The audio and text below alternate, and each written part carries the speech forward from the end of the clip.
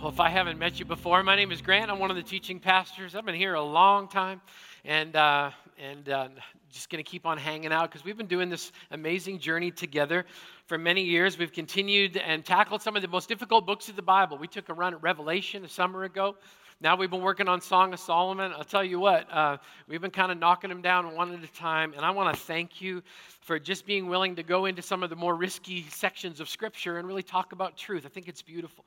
For those of you who haven't been around, we'd like to welcome you on board the journey. We've been doing a series on the pure and explicit and intimate love song between Mr. and Mrs. Solomon that we find in a book called the Song of Solomon. We have observed them be both spiritually and physically intimate with each other with a level of vulnerability that could make just about anybody blush, and also to make us feel a little self-conscious. We've learned about pure relationships between us and God and spouses, husband and wife and husband and friends and coworkers and sons and daughters and sons. I mean, we've been looking at this kind of holistically. And tonight, as we get ready to land the plane, we're going to wrap up the series. We're going to start something brand new starting next week. I'd love to tell you a story. George and Mildred Collins were an elderly couple that attended Faith Fellowship Baptist Church in Brandon, Manitoba, where I grew up. Once a week, I was volunteered by my mom to go and mow George and Mildred's lawn. I love doing that because George always slipped me a couple bucks. Plus, he'd also give me a tip.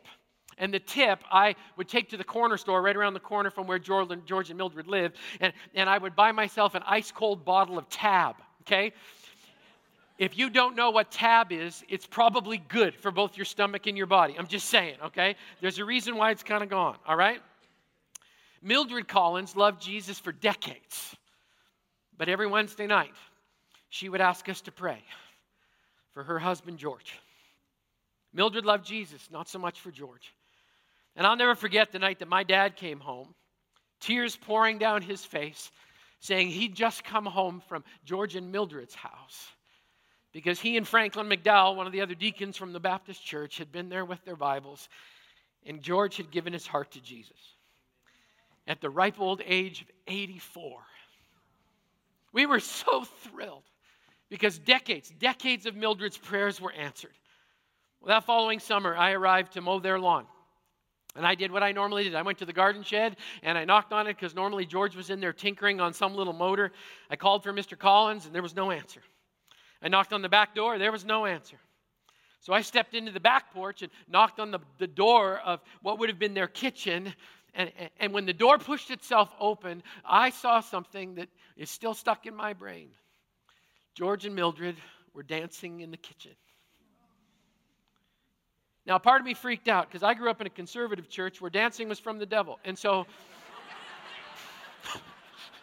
I didn't really know what to do with that. They said you weren't allowed to dance because we all know what dancing led to. That's what their explanation was. I don't understand it to this day. But I stood there and I just watched Mr. and Mrs. Collins waltz in the kitchen. I'd never seen them touch before. And I couldn't help but think in that moment, when Jesus forgives and restores and renews and pulls people together, his pure love has a way of just invading their hearts. And the look between George and his wife, as they were about 6 inches apart, was absolutely pure and intimate and beautiful because the one barrier that had held them apart all those years was finally gone. And they danced. And it was beautiful. It reminded me of Jason Hubbard's favorite verse from Zephaniah chapter 3, where it says, Jesus loves us so much, he spins and dances over top of us. I think Jesus gives us the kind of love that makes you want to dance in the kitchen, even if you're alone. Over the last couple of weeks, you've been watching a video bumper happen before I come out. And there was a young lady all dressed in white dancing for us. Her name's Casey. Casey actually goes to this church. Casey found her way back to Jesus through a ministry called Alpha, and through some of the people that are sitting right in front of me. I see you, and thank you so much for loving her in that way. Jesus never let Casey go. He held on to every piece of her, and tonight we got to see poetry in motion as she danced a song of praise to the God who saved her. In the final 2 chapters of this book, Mr. and Mrs. Solomon pour out their hearts. I mean, they lay it out there. They speak about their love and their hearts and their intentions.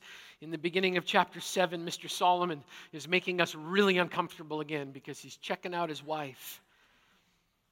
This time he breaks his pattern all the way through the book. He's been starting at the top of her head and working all the way to her feet because he just can't believe that someone that beautiful could fall in love with him.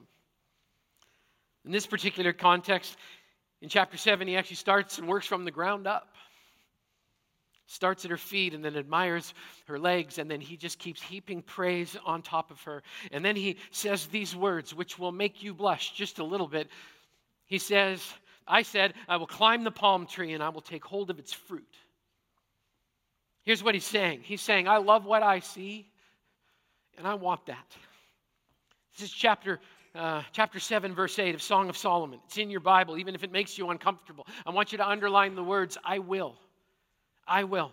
That is pure romantic intent, and it's important, not because of what you're going to get out of it, but because of what it can communicate to the person on the other end. Now, I'm speaking in a marriage context here. He's saying to her, you're my standard of beauty. You take my breath away.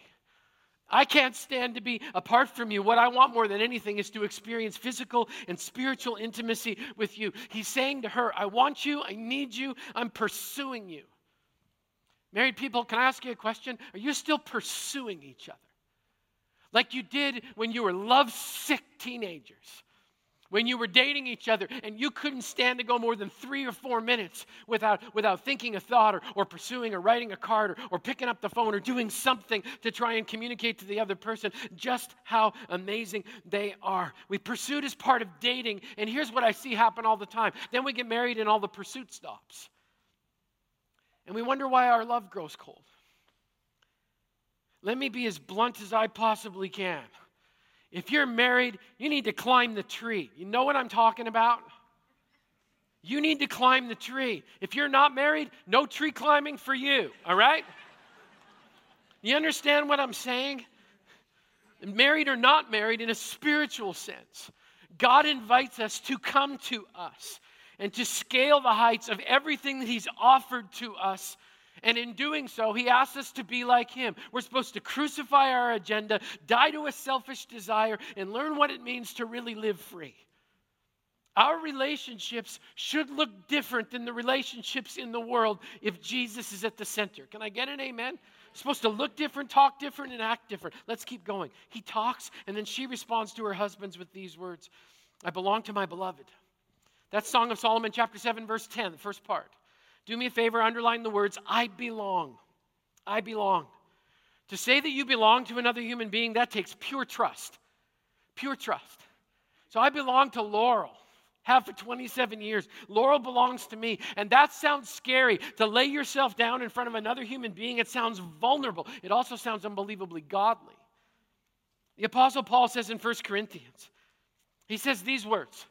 This is tough, frank talk from Scripture. It says, now for the matter you wrote about. So obviously somebody was asking him some questions about intimacy.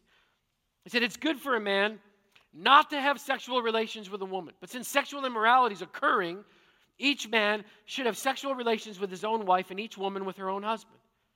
Listen to this. The husband should fulfill his marital duty to his wife. Gentlemen, that's to you. And likewise, the wife to her husband. Ladies, that's to you. The wife does not have authority over her own body, but yields it to her husband. In the same way, the husband doesn't have authority over his own body, but yields it to his wife. And then he says, don't deprive each other. Keep the passion in the relationship.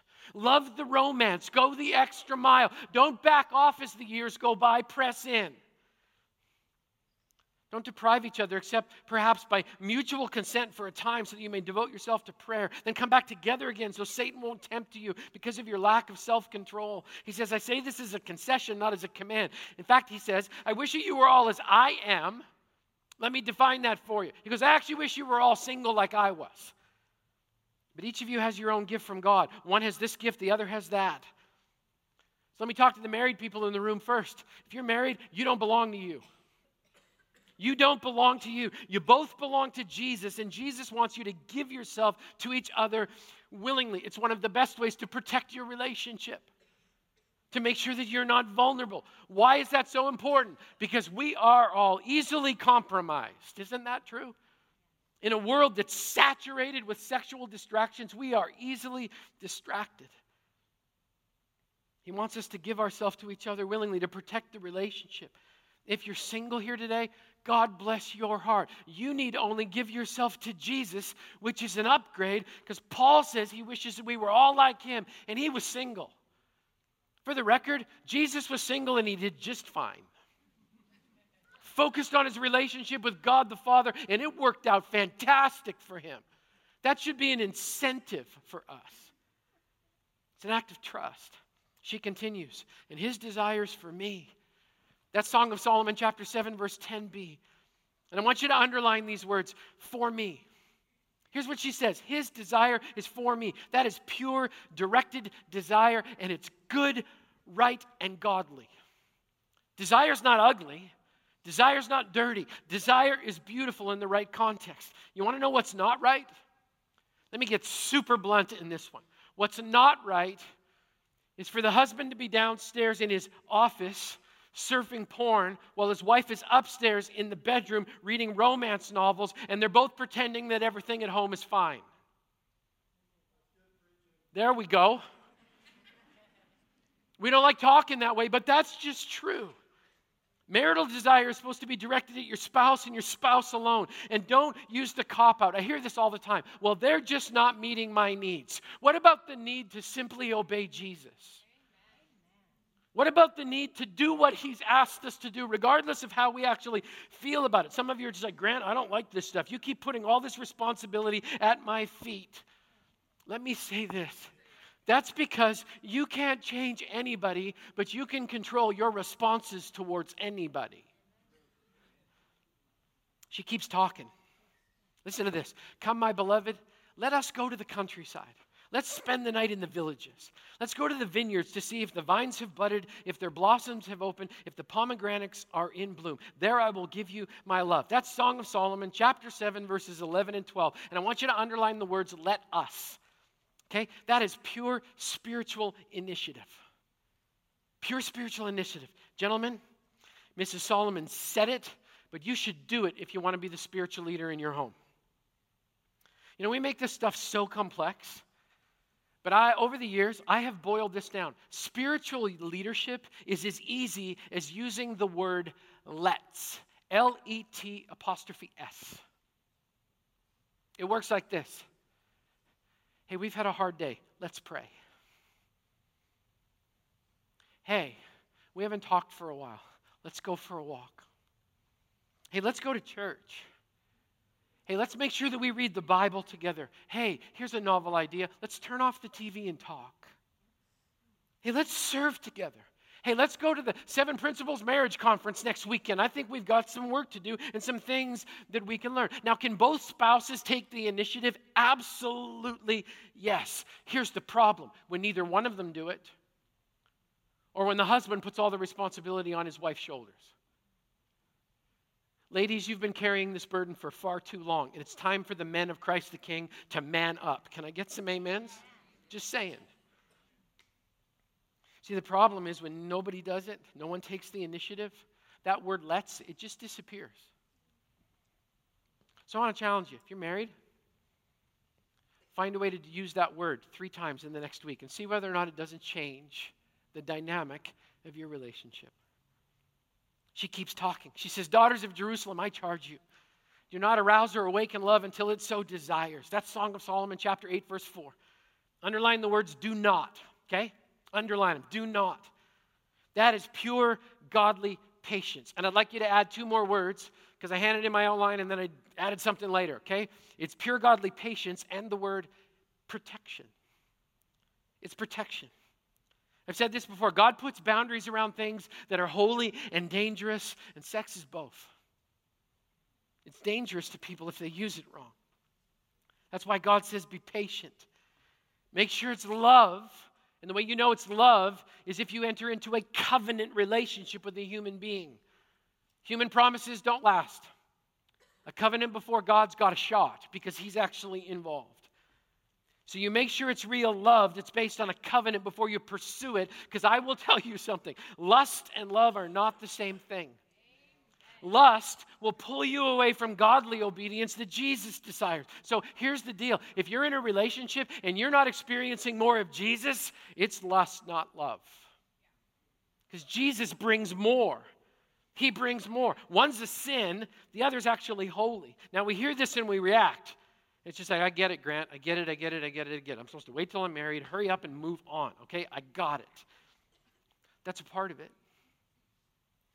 But for years, I've been trying to flip it around. I would actually ask it a different way. It's not, are you waiting? I would ask this question. Are you worth waiting for? Are you worth waiting for? You're a son or a daughter of the Most High God. You are worth waiting for. Somebody will say, but Grant, I already messed up. Then let's just back up the train a little bit. Are you worth waiting for now that you've been washed pure by the blood of Jesus? And everything has been restored to you because God can put all of the pieces back together again. Are you worth waiting for? The Bible just says, let love wake up slowly. I mean, Laurel knows if she wakes me up too fast, there's no love in the room at all, right? I wake up grumpy. I'm grumpy. It's not good at all. The same principle applies for us. Let love wake up on its own. Don't set an alarm. Don't stare at the clock. Live a life of freedom. And when God says it's time, you'll know. Now the friends start talking. I love this.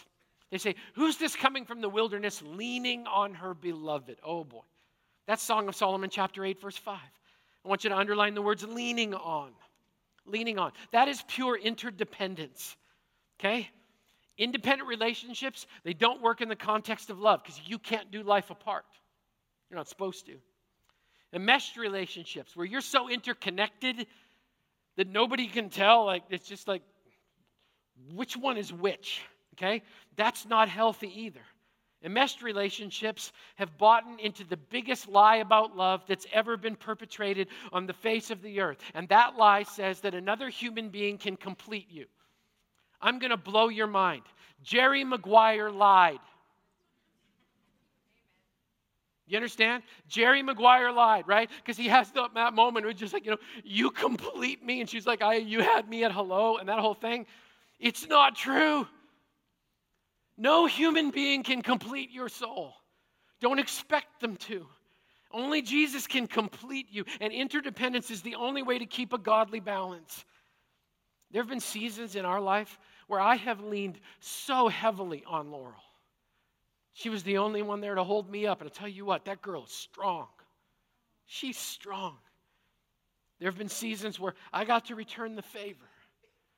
But here's what God is saying. In all of your relationships, lean in, lean on. Here's the last one. But my own vineyard is mine to give. The 1,000 shekels are for you, Solomon, and 200 are for those who tend its fruit. That's Song of Solomon, chapter 8, verse 12. And I want you to underline the words, it's mine to give. Mine to give. That is pure personal ownership. Which means this. Whatever I have to offer, it's mine to give. Jesus said, I have the authority to lay my life down, and I've got the authority to pick it back up again. I don't have the strength to pick it back up again, so my only job is to lay my life down.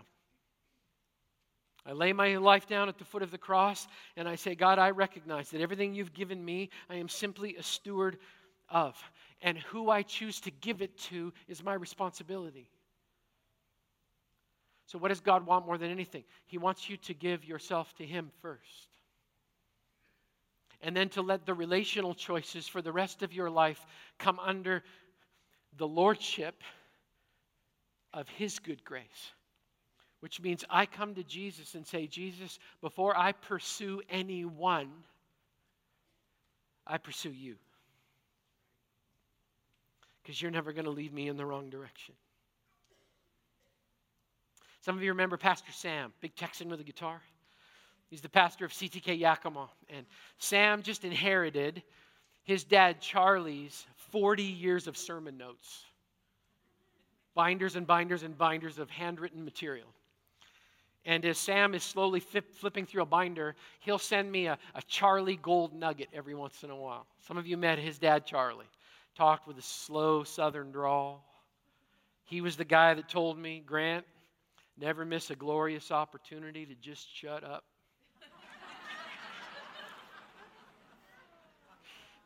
We all fell in love with Charlie. He'd come around, hang out, and you just wanted to sit and listen to him. It's like talking to Moses all the time. In a binder called Marriage, Charlie wrote these words. Only allow yourself to be deeply attached and attracted to the other person's soul. Get to know it, search for it, dig it out at times, and love it deeply. For it's the only part of the prospective spouse that will not change over time. Amen, Charlie. What I love about my Bible is you can find Jesus everywhere. Jesus climbed the tree of Calvary for the sake of love. Gave his life to the Father in an act of absolute, pure, and implicit trust. Came here to show us that we belong in his family. The Word became flesh and dwelt amongst us for a little while. His desire for us is to actually receive his love. He invites us to join him in eternity. So he wants us to walk together in freedom. His love for us is wide awake, and he invites every one of us to lean on him. And all of that love was for him to give. And he gave it freely, completely. There's a word for that, and the word is love.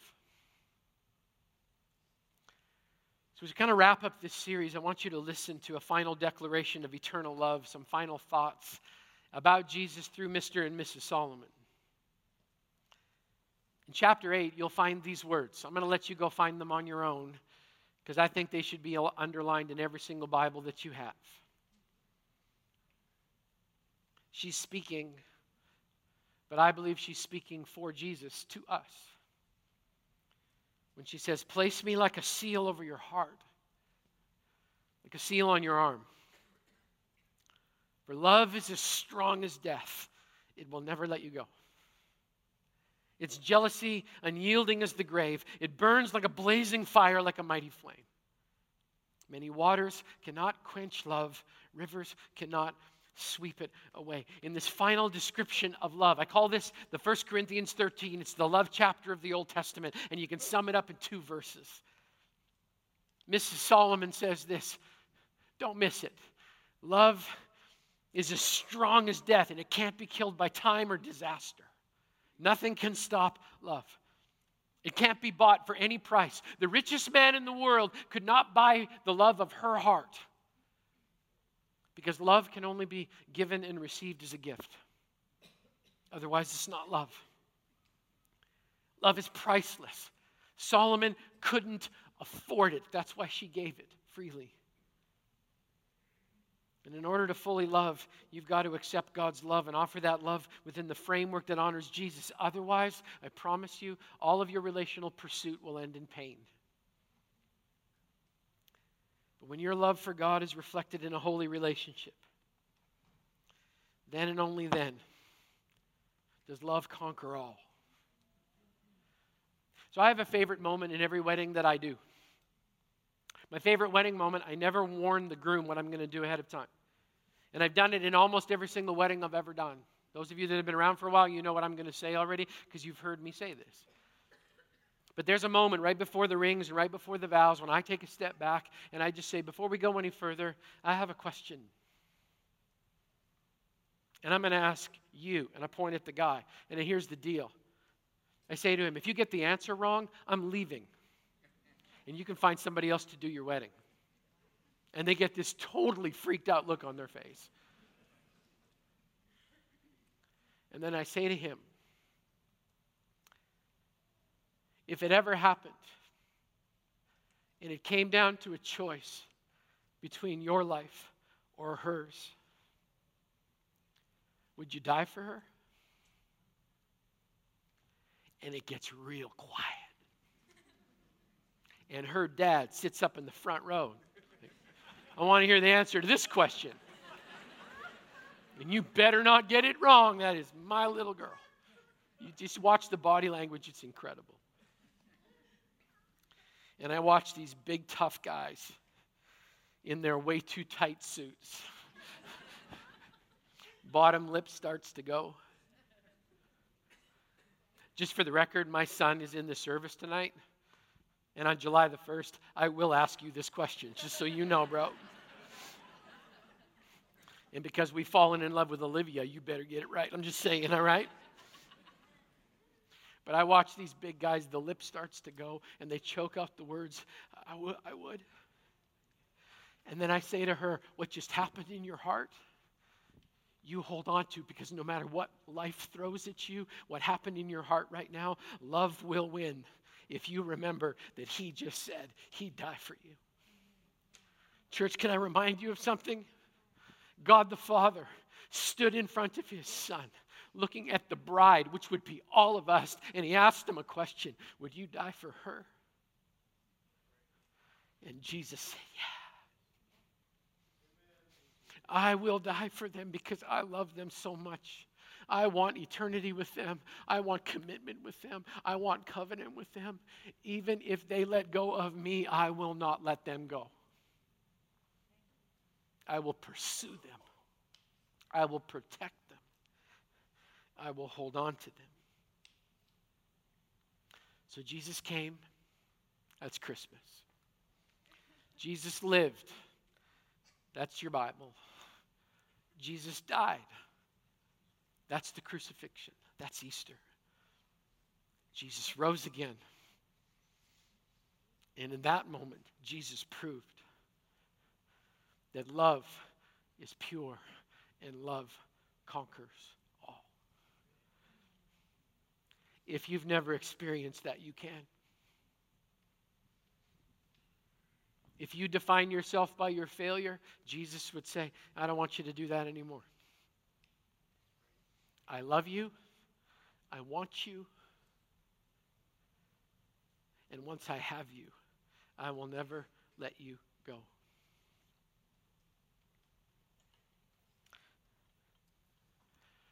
And that's the end of the book.